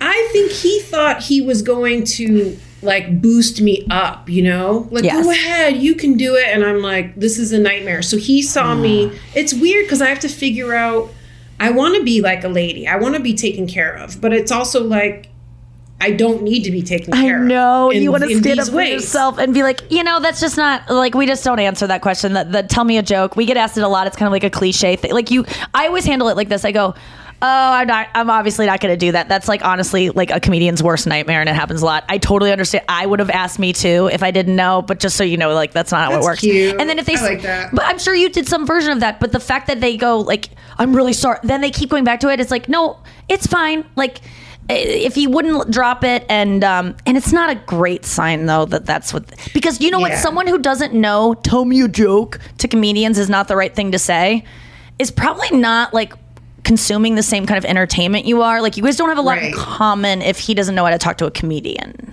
And that, I mean, that wasn't the only thing, but it's almost like he was missing the mark on stuff we had in common, but then he was going full speed ahead with like, let me show you pictures of my kids, and do you want to go to wine country, and we could go on trips together, and I'm ready to commit. And I was like, okay, so I could just be any person, that wears palm frond leggings. Yes. That's it. When a guy gets too like over the top and was like, you should come to Cancun. It's not about you anymore. You should go to this thing. You go, I haven't proven myself to you enough for you to invite me to these things. You don't even know me. And now I'm offended because I could be anyone. And that's it. That's it. It's like these things that guys do to make you feel special. And like, you go, you haven't asked anything about me really to get to know me. Maybe you're attracted to me and would like to have sex with me. I understand that. But like, you're a reckless person to invite someone to wine country that you just have known for 10 minutes. And well, also, does he not have a washer and dryer in his own apartment? That's a bad sign, isn't it? I think he was driving through there, and I don't know why. Driving through to launch. What about, didn't you wonder why I'm at the I mean, I did, but I figure you were having your house worked on or something. I didn't want to call you out. Yeah, I thought your house burned down or something. Yeah. That's why you were wearing... Your estate had a leak. Speaking of things burning down, let's get to our segment with Mary Lynn Rajskub. It is called Burning. This segment was first coined after we had Bob Saget on the show, and I decided to keep the same theme music and title. It's called Burning Questions for Bob. Burning Questions for Bob. With Mary Lynn Rajskub. Mary Lynn, this is when we get to ask questions that we think maybe might not always get asked, that we want the truth to. You can always just not say what you want to say, but we think this is a good way for people to get to know you in a way they haven't. And I'd like to have Noah kick us off, because Noah saw your movie, The Tomorrow War, last night. She loved it. She told me it was probably too scary for me. She told me also that the aliens depicted in the film, which are great, she said. This is on Amazon, by the way, The Tomorrow War. She said the aliens are so cool, but that Andrew might be scared of them because they do resemble a bearded dragon lizard, which Andrew is scared of lizards. Don't love them. Good intel, guys. Yes. So Noah, awesome movie. Yeah. Tell us, first of all, what you thought about the movie, and tell us why our listeners should watch the movie, and who might like this movie based on if you like apocalyptic movies, there's a lot of action, great graphics, great acting. It's about a war in the future, and they come back to the present time to recruit people to fight in the future war. Is that correct? Yes. Yes. So there's this military that urgently comes from like 30 years in the future and tells people, hey, there's a war happening in the future. The aliens are winning. We need to draft you to help us out. And then Marilyn's wearing a tight bun. Her hair slicked back. And she's wearing, what is she wearing? What's your role in this? I'm a regular lady that gets recruited. I think. Oh, cool. I think my character backstory was some kind of scientist, but they ended up like scrapping our backstory. But you just see like all these regular people and like middle-aged people. Yeah, so I'm just like jeans, sweatshirt. We just get swooped into the future. When did you shoot this? Right before the pandemic. Oh my God. So was that exciting for you though to know that you had this movie coming out and like? I always love the time between when you shoot something and when it airs because you go, I did it. I feel accomplished that I did a job, but I'm also not working right now. But that hasn't been released. So I'm in this like this. Oh, I'm excited that I had it because I had something. But I'm always like, I need 3 more jobs. Like that never. I tell myself, okay, not that exciting that you have a movie. Like, I don't let myself be excited. Oh, man. We need to hang out more. You already spent that money. We need to talk more. You need a washer and dryer. I'm going to start getting you psyched about how fucking awesome you are because you need to enjoy your you need that washer and dryer. Mama needs coins. Mama needs. And I think you're right in that there's a higher value, like a spiritual, for lack of a better word, place. Yeah, your spirit needs to be in a place where you're like, I did this. Like, slow down. Because if I stay in the mode of, I already spent that money, but, That's going to bring me to my question. But Noah, let's get to your question first, which is based upon, I believe, something, Mary Lynn's work. Okay, so it's based off of the Tomorrow War. Since the people, like the military people in the future, come to the present with an urgent message, I was wondering, what was the last urgent message you sent? And you don't have to be very specific. That's such a well-formed question. Isn't that good? Wow. It's the last urgent message. Can I tweak this to maybe open it up a little bit, Noah? Do you mind the question? No, not at all. If you had to give an urgent message to people right now, one message, this is kind of like that one question, like if you could put up a billboard with one statement, what is your urgent message for the world right now?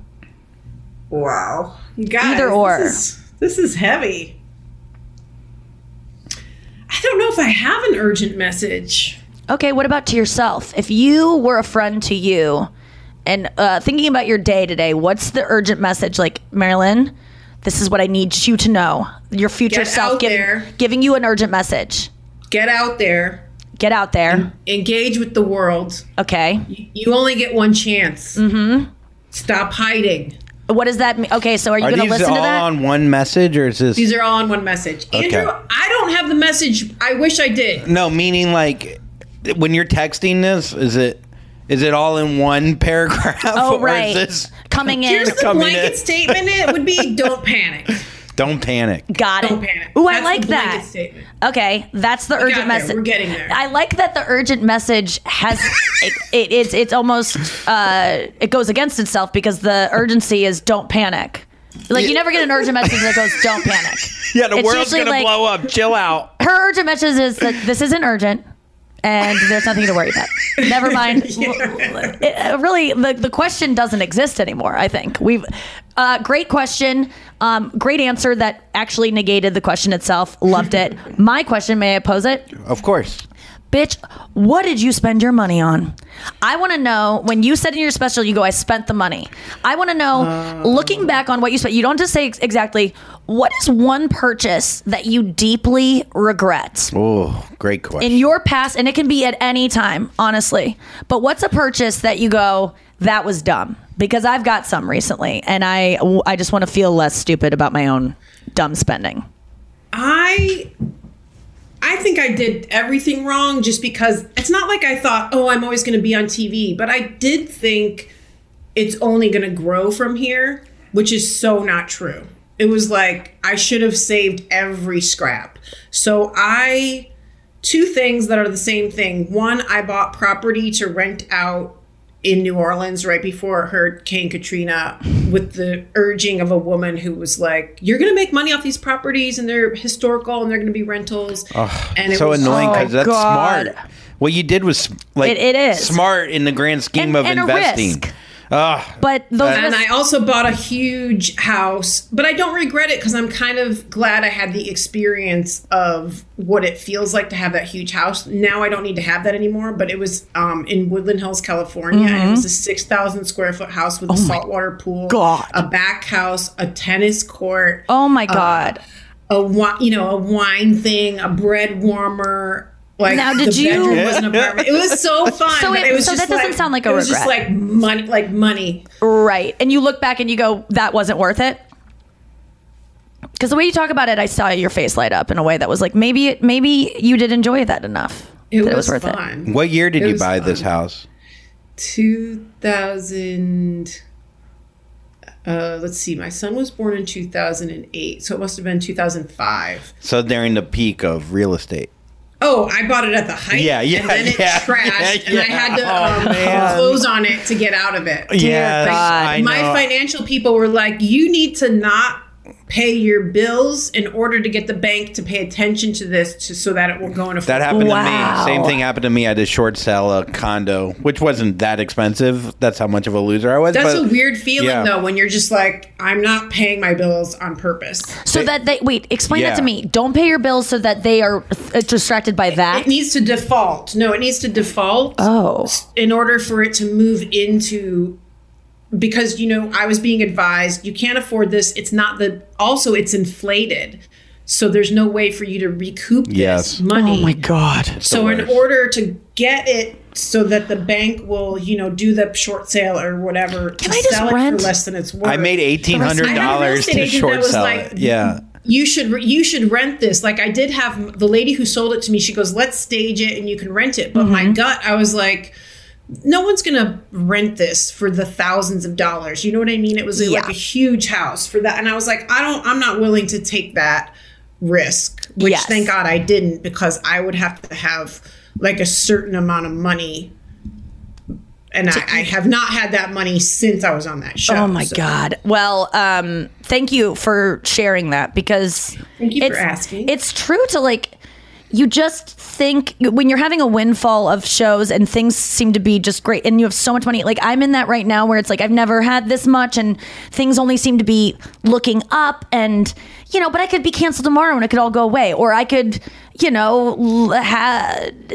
things happen where it can go away. It can always go away. And I do save and I plan outside of yourself. And I do have people that look at my money that aren't me that go, okay, this is okay for you to do, this isn't. But I don't know why I trust them. I trust them because I don't trust myself, and they seem nice, but I don't know what I'm doing. I can't stop buying Taylor Swift collectible merchandise, or collectibles. I like that for you. I was can't just stop. thinking as you were talking, you're probably in a sweet spot in your life where you are doing the right things, and you should have a little fun buying every single Taylor Swift thing that you want to buy at all times. Here's the thing. If you bought Taylor Swift's old house... I am. Don't worry about it. If you bought her old house, I'd be worried. You know what I mean? That's at the least, goal. Eventually. That we share together because we're in a romantic relationship. I'm probably gay for her. Someone sells it to you. You're like, this is Taylor Swift's house. And you're like, well, she was here one night. Well, she drove past it. I mean, honestly, Marilyn, $90 million. I got a guitar that was, I bought a guitar on eBay that was signed by her, right? Could you feel her vibes when you got it? No, because she didn't sign the guitar. She never touched the guitar. The guitar has a sticker. It has a sticker on it of her signature that she signed. Nikki already owns the same sticker. I own the same signature with this on the same CD case that I got for free. So I have about 5 or 6 Taylor Swift signatures that fans have given to me, because she does a lot of stuff, signs a lot of stuff. So this is just stuck to a guitar. The guitar is beautiful. It's a pink guitar, but I wanted a guitar that she had held and signed and didn't even play, but just held. So it's just a sticker, but I have a new bit. So I have so many Taylor Swift autographs, and I implore my friends to give me more because they're really available for cheap. And if you ever want to give me a good gift, I got a Roomba this weekend, and the joke I was going to do was I was going to put one of the signatures on the Roomba to be like, I got a new Taylor Swift signed Roomba. Yes. Because you could just put these things on anything. But I don't care. And now I'm going to be a little bit more discerning of my eBay purchases. And now it's funny to me. Now someone goes, oh my God, Taylor Swift signed that guitar. And I'll go, hold on a second. No, she didn't. I just didn't read the fine print in this eBay thing. The beauty of it, though, is that you learned that lesson for $3,000. Like, you could learn that lesson with a 6,000 square foot house. With me, I bought like an $80,000 car. Like, you could learn it by spending a lot more money. So just take that in. I can afford this mistake, and it wasn't a mistake because it's now hilarious. The story of a sticker being on a guitar I spent $3,000 for, then the guitar itself is probably worth $200 at most. But her house, did you even play tennis ever? Yeah, did you play tennis? Did you go in the saltwater pool? I started taking tennis lessons. Okay, never mind. I had other people play out there. We had a really fun party that was like a bracket, and everybody was interacting. Oh, that's fun. So it was all worth it. That was worth the $2 million loss. I'm just guessing. That's right. Moving into final thought on the show, we got to close things up. Andrew, will you pose your final burning question for Bob, for Mary Lynn? Bob, Mary Lynn, Lynn, Mary. I think Gail. Gail, don't you wish your name was Mary Lynn? Yeah, there you go. That is a good save. Okay, that's why you're. That's why. And then you go through every single person in the audience, be like, "What's your name?" Until you finally get a Mary or a Lynn. They're like, all right. No, get out. Yeah, that's my time. Thank you. New face. I was thinking that you did this alien movie. Do you believe in aliens? Ooh. Because it's a hot topic right now. It is a hot topic. I did some press, and it's hilarious. Everybody was tying in like, well, good timing, because we just found out aliens are real. I was like, I hope that the real aliens are a lot nicer than the ones in this movie that are monsters. Yeah, does it make you more afraid of aliens? And do you believe in them? Okay, I am kind of like the general public. The fact that that's come out, I'm just like, But now that I'm thinking about it, this is embarrassing. But I probably believe in like angels more than I believe in aliens. Talk to me about that. Do you... I have recently adopted angels into my life as well. Not angels, but like, I have recently believed in God or whatever that version is for me, like a higher power. Do? Yeah, it's really helped me. Thank you. I found God during the pandemic, and it's honestly, is that true? It's true. I started praying. Oh my God, I have to come back on the podcast. She saw a picture of God and she never thought she'd love him. We just need to talk. Yeah, I swiped right on God, and I never thought I would. But it's true. I was raised atheist. I was raised to think anyone who believes in God or is spiritual or talks about angels watching over you is just an idiot, is not intelligent enough to know that that's all fake and that we were. It's just it's science. We're all here because of science, not because of some higher power. And I don't even know what it looks like for me. But the idea of angels, I would have rolled my eyes a year ago when you said that. I would have kind of moved on to something else. But I do want to know what you mean by that, and how you interact with those what does that mean to you? I don't really, but okay. I had a friend that I worked with a lot. You were like, I was in the movie Angels in the Outfield, and that movie actually. No, she did personal organizing, but she said her spirits would talk to her and tell her what you needed to get rid of to be like more spiritually in tune, and her angels would talk to her, and I would be like, tell me more. Yeah. And I definitely like to tap into like a more positive energy. And I think it's cool to personify that energy. And also, I did a show for atheists at Flappers in the Yoo-Hoo Room, and I thought this is going to be the best show ever because they're really smart and they're discerning. And you know what? They were a bunch of a-holes, those atheists. It was the worst audience. I love that you say that. Yeah.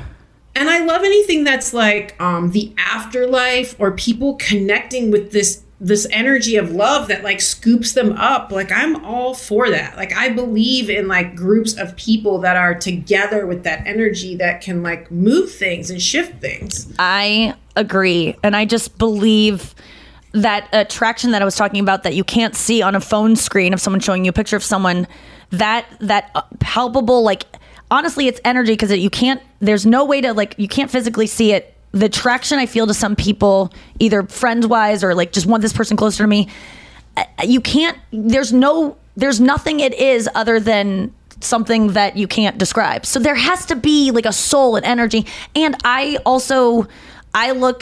just know that I don't know. And I think not knowing is God. Like being like, there are often times for me that now that I have a God or whatever I call it, which is truly, I literally don't even know. I'm not trying to be like obtuse. I don't even know what that means for me. But before I went on Bill Maher, which is a thing I was very nervous about. Yeah, how did that go? It was really good because I'm in the wings at the Bill Maher show, one of the most, outspoken atheists, anti-religion guys ever. I'm back in the wings. I'm about to go on. I'm the first segment. He's in the monologue. And I remembered like, oh my God, I forgot to like invite God with me on this. Like that's my new thing is like when I'm doing something I'm nervous about, I'm like, I just like touch my heart or like my shoulder and I just like kind of look up because wherever it is, and I just go like, hey, will you like just make sure that I'm okay? And that doesn't mean, will you give me what I want here? Will you make me be funny? Will you make me kill and make him laugh and like me? It's that no matter what happens out there, good or bad, will you make me okay with the outcome? Will you make sure that that's what's supposed to happen?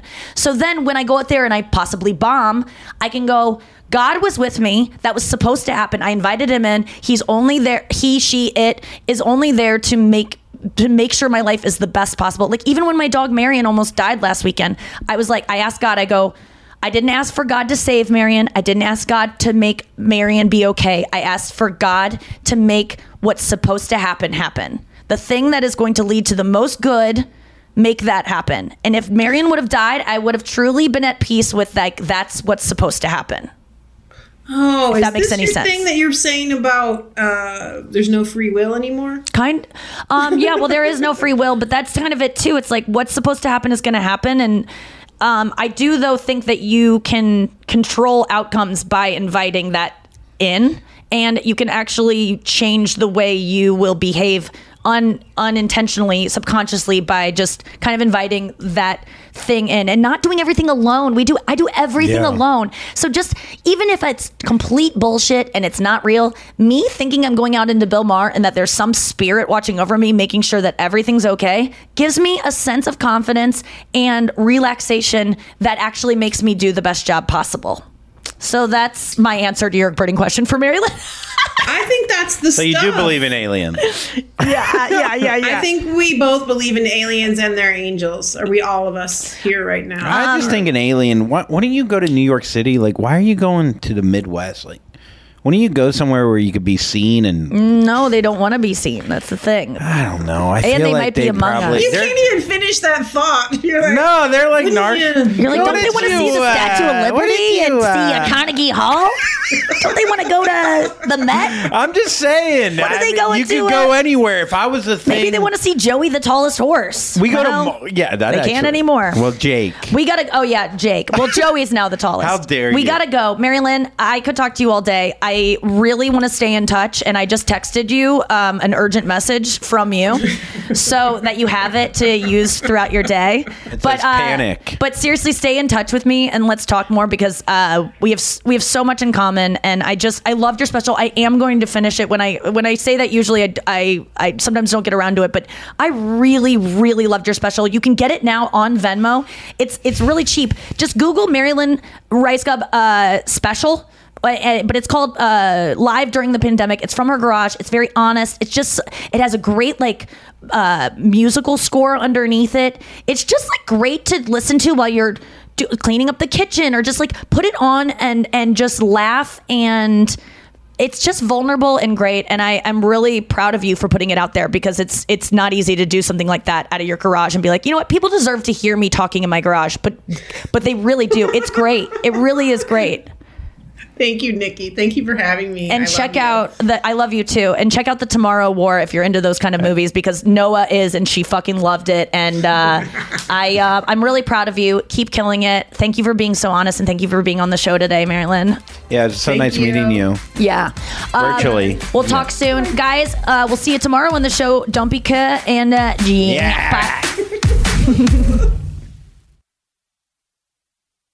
Looking for hair removal tools that not only deliver smooth results, but also empower you with a sense of complete control?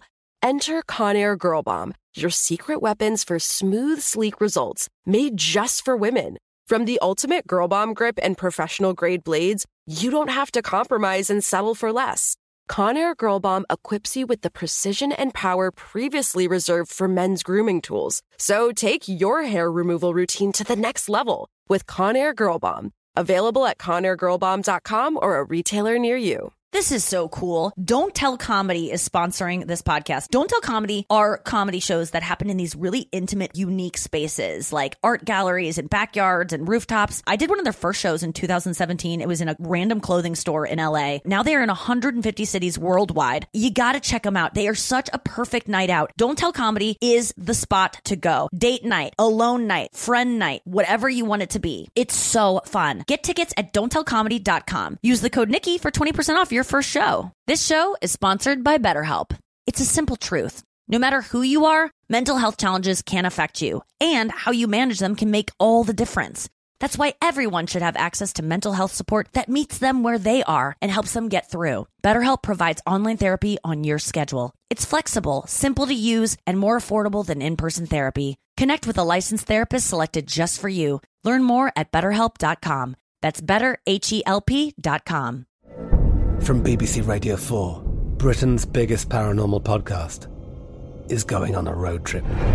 I thought in that moment, oh my God, we've summoned something from this board. This is Uncanny USA. He says, somebody's in the house, and I screamed. Listen to Uncanny USA wherever you get your BBC podcasts, if you dare.